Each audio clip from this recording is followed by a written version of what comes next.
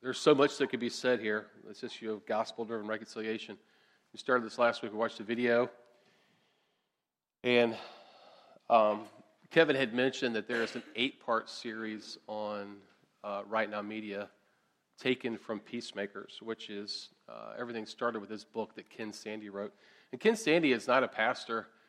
He is a lawyer by profession who, obviously lawyers do some reconciliation, they do some mediation, but he wanted to approach it from a biblical standpoint, right? And his launching verse is, "Blessed are the peacemakers, for they were called children of God." That there is a role for us in the kingdom as peacemakers. Now, certainly, the primary peace that needs to be achieved is peace between God and man. That unless your relationship is right with your Father in heaven, then all other peace really is ultimately inescapable. That's what I'm trying to say. So he's approaching it from a biblical, gospel-driven standpoint, and that's what we're going to look at today. We're just touching on the surface of it, and I think as my wife and I were talking about it, we were like, there's a need for this, for probably a deeper dive into this. So I'm working out how that's actually going to work out, how we're going to go through that material together as the body of Christ. So in the body of Christ, right, we do have, as loving as you guys are, as much as I appreciate you, there is conflict in the body of Christ, right? We talked about this last week. It's not all the time, but it does rear its ugly head from time to time, right? And we realize as believers that it's that sin nature that resides within, that's in our heart, that causes these desires to rise to the surface that are in tension with somebody else's desires, right? That's the issue, right? There are differing desires. And we'll hit the issue of preferences later on. But different desires, different outcomes that people want to achieve, and it doesn't always happen that way. And both people can have what they want. So there are arguments, there are disputes. So the Bible recognizes from start to finish this issue of conflict, right? We see it at the very beginning, right? Cain and Abel, there's a conflict there. And the outcome is death, right? And so from the very beginning, there's this issue of conflict that needs to be handled the right way. And as Moses was being instructed by God on how to set up this new nation as they were wandering into the wilderness in this book of worship called Leviticus, this is interesting. It was kind of this recounting of the Ten Commandments, or part of the Ten Commandments. And then Moses, or God, gives us this information. He says, "Do not go about spreading slander among your people. Do not do anything that endangers your neighbor's life. I am the Lord. Do not hate a fellow Israelite in your heart. Rebuke your neighbor frankly, so that you will not share in their guilt. Do not seek revenge or bear a grudge against anyone among your people. But what? Love your neighbor as yourself. I am the Lord," right? So there's this recognition that sin has to be dealt with, that there's going to be conflict. Right? So there's the kind of conflict where two people just don't get along. They disagree on how something's supposed to happen, right?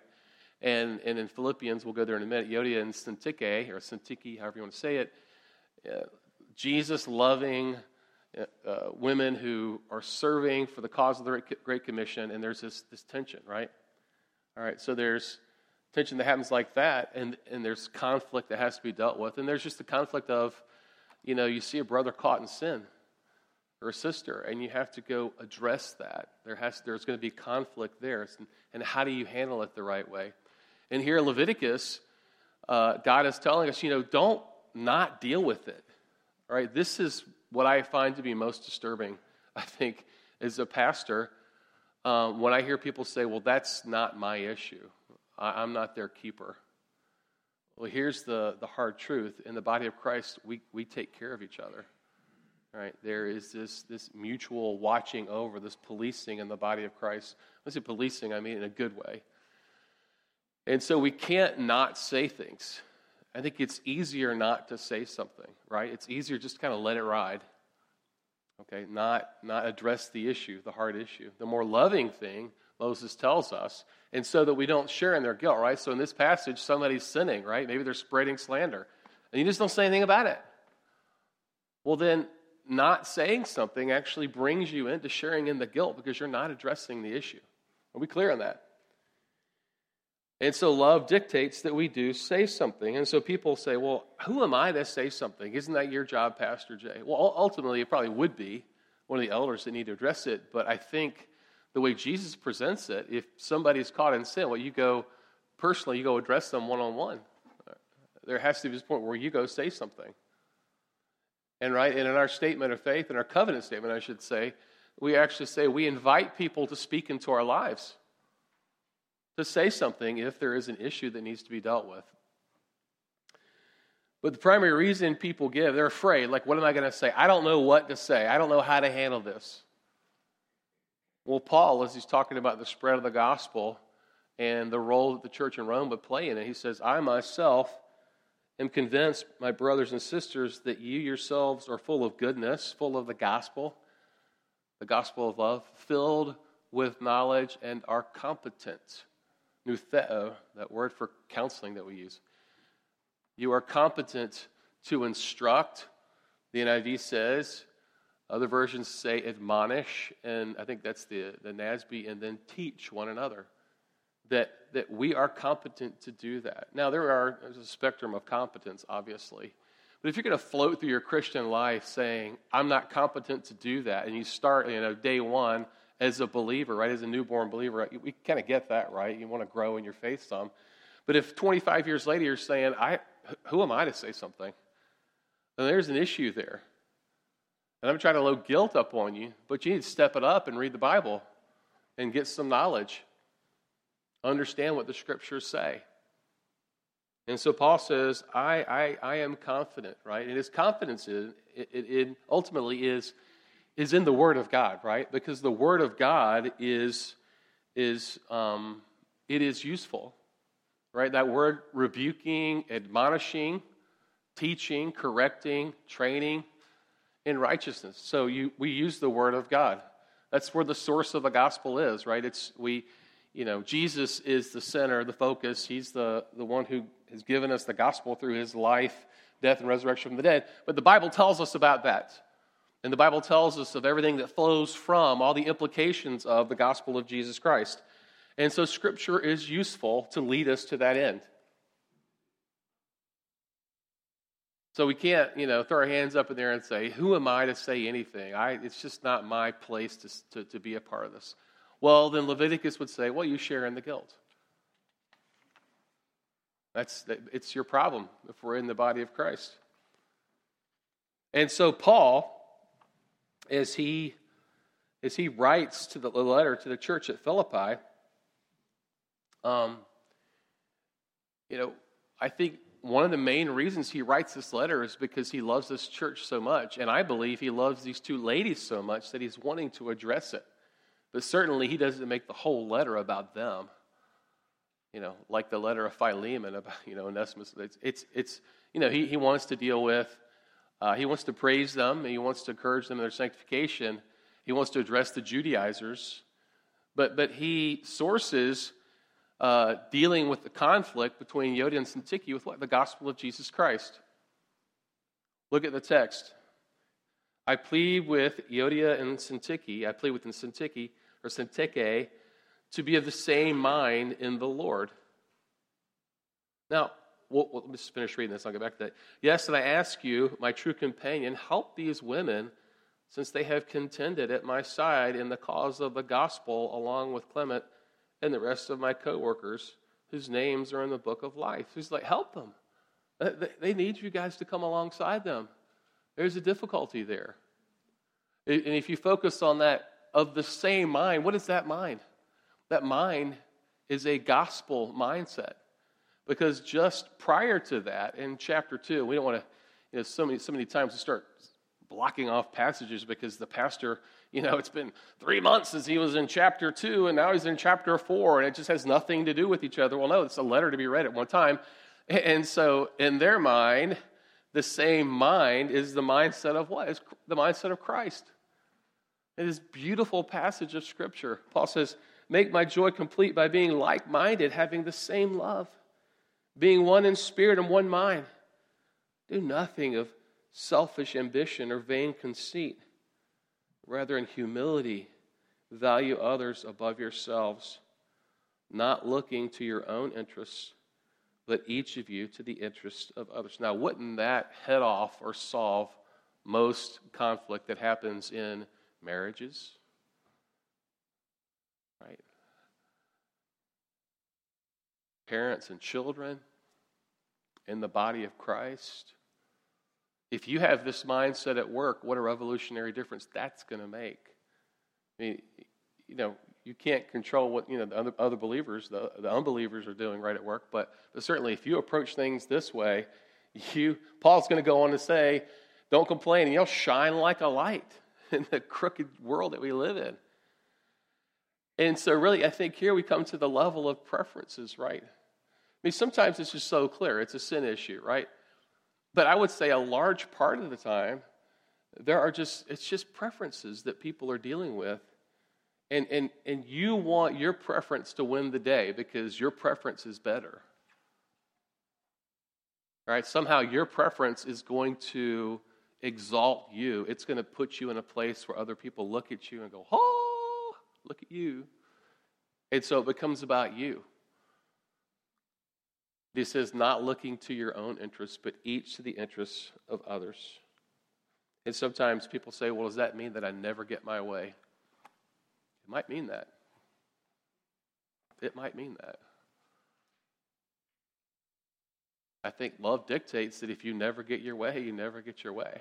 But I do believe that if you're constantly trying to live this way, God is going to be transforming your heart. And then it's really not going to matter to you, whether you get your way or not. And I guess I have to qualify things. I mean, sometimes your preference could be what's best for the situation.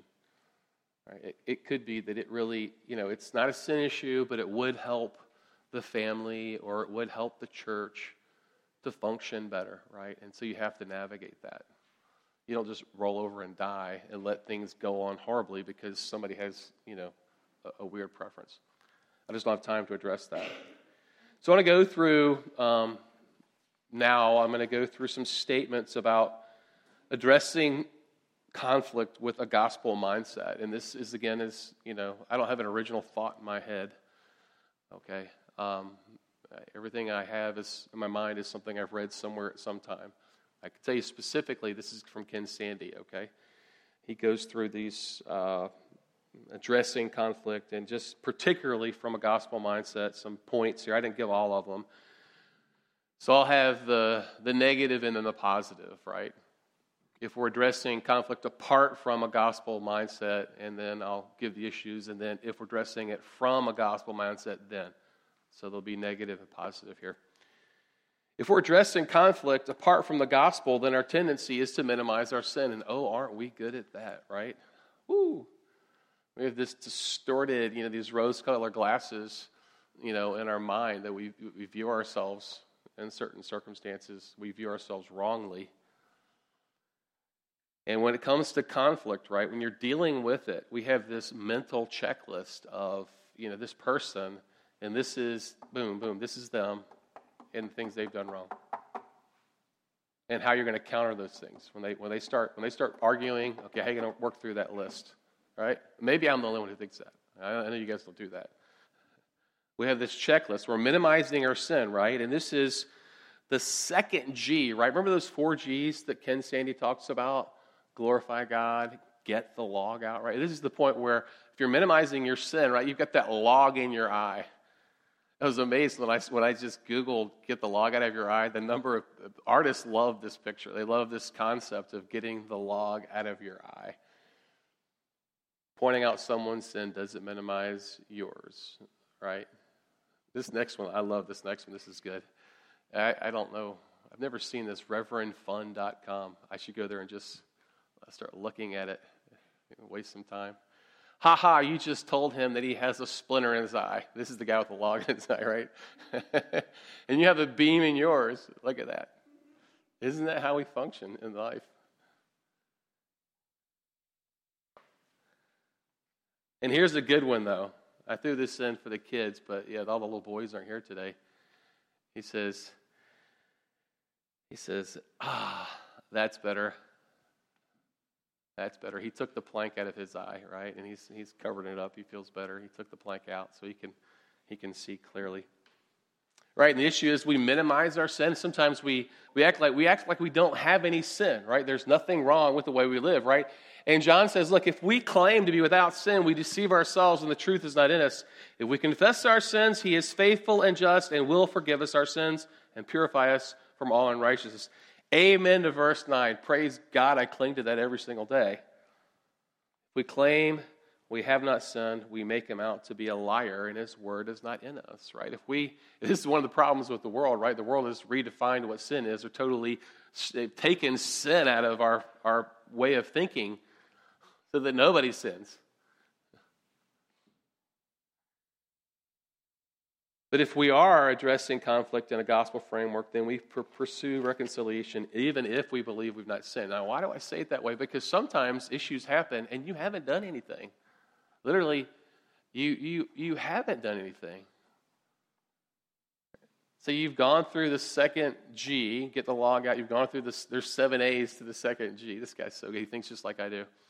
7 A's from the second G, and you're like, okay, I've dealt with everything. All right, some people are tempted to say this, that person sinned, I haven't done anything, they got to get a grip, they need to just wake up and smell the coffee, and they need to realize that they've sinned, okay? They need to deal with it. What did Leviticus say? Well, you share in their guilt if you're not going to help deal with an issue. Right? If there's tension in a relationship, and you think you haven't done anything, you're not willing to pursue reconciliation, you're just like, I don't think that's love at all. And so we need to pursue reconciliation as much as we can at all times. If we're addressing conflict apart from the gospel, our tendency is to pursue self-vindication. Now, this would address the second G, glorify God, not yourself. And this is where I found myself over the past year, was wanting vindication in several instances. I just wanted to be vindicated. I wanted to be like, see, you're wrong, I'm right, you should come to me and say you're sorry. You guys never feel that way, do you?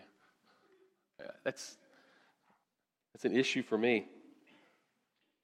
And if we're always pursuing the glory of God, then it's about God, okay, and it's about the other person being built up in Christ, not about you feeling good about yourself because everybody knows that you weren't wrong after all, and that other person's whacked. Okay. So we have to deal with it from a gospel point of view, right? We have to view all of life through the glory of God. It's a very familiar verse. But it really, what Paul's addressing here in this passage is conflict in the church, right? There were the people who felt like they had all this liberty in Corinth, and there were people who were, very much, rule keeper, law people. And Paul's like, look, whatever you do, eat or drink, if you're eating a big steak, drinking a cup of wine, whatever, do it all for the glory of God. And that'll control the way you live and think.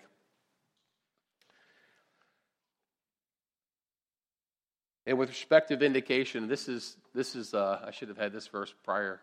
And this is what I kept telling myself when I was dealing with this issue of wanting to be vindicated. When was it that Jesus was vindicated? Was he vindicated in the flesh? No, it was after he was crucified, right? This passage in 2 Timothy, or 1 Timothy, I should say, Paul's talking about, how things ought to function in the church. And this is really the gospel, right? Beyond all question, the mystery from which true godliness springs is great. He appeared in the flesh, the incarnation. He was vindicated by the Spirit, right? That's really a shorthand for saying he was crucified, buried, and resurrected by the Spirit. And that was his vindication, right? seen by angels, preached among the nations, believed in the world, taken up in glory. Vindication may not come ever in this life, right? So we want to deal with conflict from a gospel framework and pursue the glory of God, not self. Right? This really will, it's kind of like having, the mindset of Christ and preferring others over yourselves. That's huge, right? But if you begin with that, in addition to this is about God and His glory, not me, then that's going to take you a long way in dealing with conflict. If we're dealing with conflict, apart from the gospel, when people mistreat us, we view them as enemies, and we treat them as enemies. You guys ever had that happen to you? Somebody that, previously was somebody that you were okay with, hung out with sometimes. Maybe you hung out with them a lot. All of a sudden there's this conflict, and you have this crazy flip of a mindset where all of a sudden this person that used to be texting all the time, this person that used to, go out and do whatever with, they're all of a sudden, they're the enemy. You been there before? That's what sin does. It twists our mind. It twists our thinking. And the gospel teaches us, right, and we looked at this passage last week, right, that, if you go back up a little bit, and actually looked at the Ephesians version of this, but Paul says this, he says, therefore, as God's chosen people, right, those who have been redeemed by the blood of Jesus Christ, who have received forgiveness through the blood of Jesus Christ, clothe yourselves with compassion, kindness, humility, gentleness, and patience. Well, that's not a problem if everybody's lovey-dovey and you're only dealing with people who think just like you do and do like you do and you're on the same page and everything. It only becomes an effort if you're dealing with people who aren't so easy, somebody who may have sinned against you, somebody whose preferences that you just like, I cannot, you know what, I can't jive with this person. They think this, I think that. They want to do it this way, I don't do it that way. I don't know how they live their lives the way they live their lives. I can just agree to exist in the body of Christ with this person, and we'll be just fine. No, we can't live that way.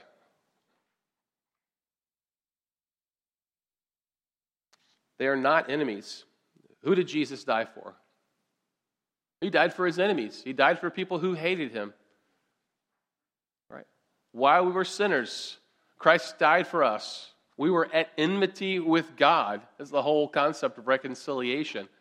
Before we were reconciled, Colossians tells us, we were hostile towards God. Romans 8, we were hostile in our minds towards God. We were enemies.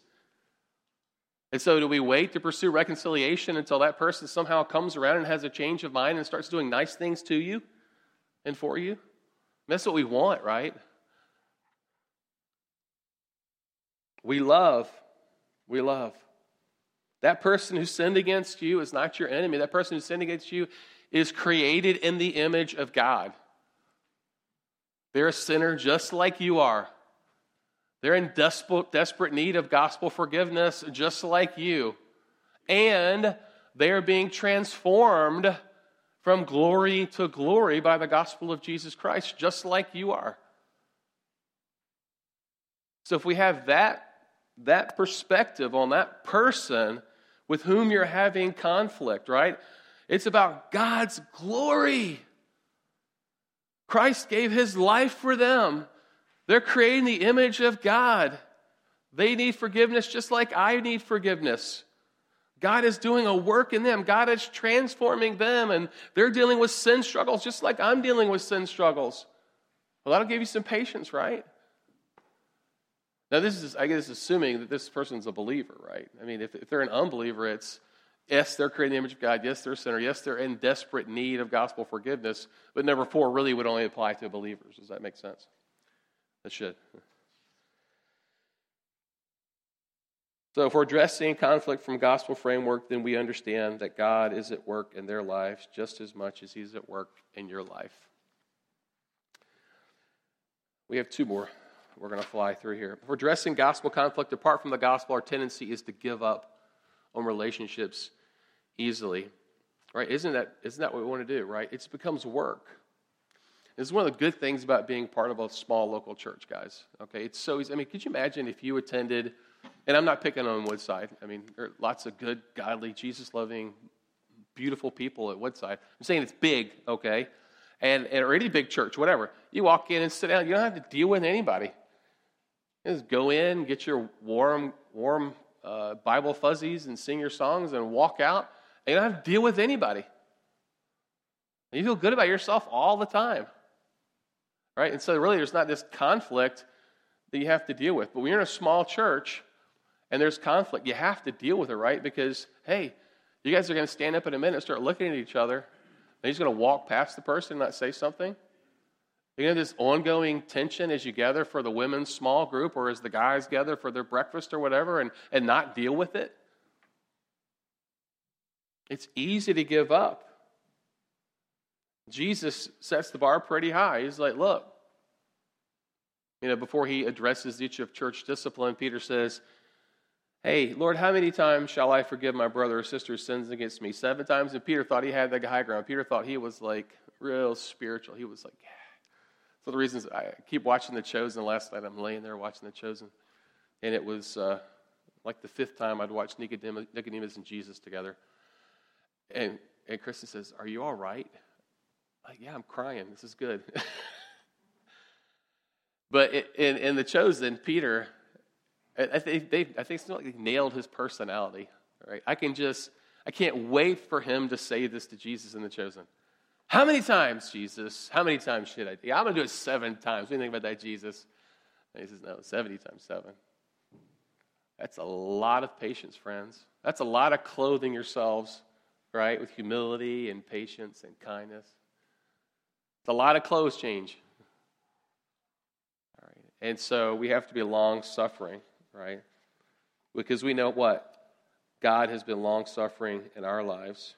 We portray the great work of the gospel. It's in our lives. Has God been patient with you? How many times have you been forgiven? You get the point. And really, this point dovetails with the last point.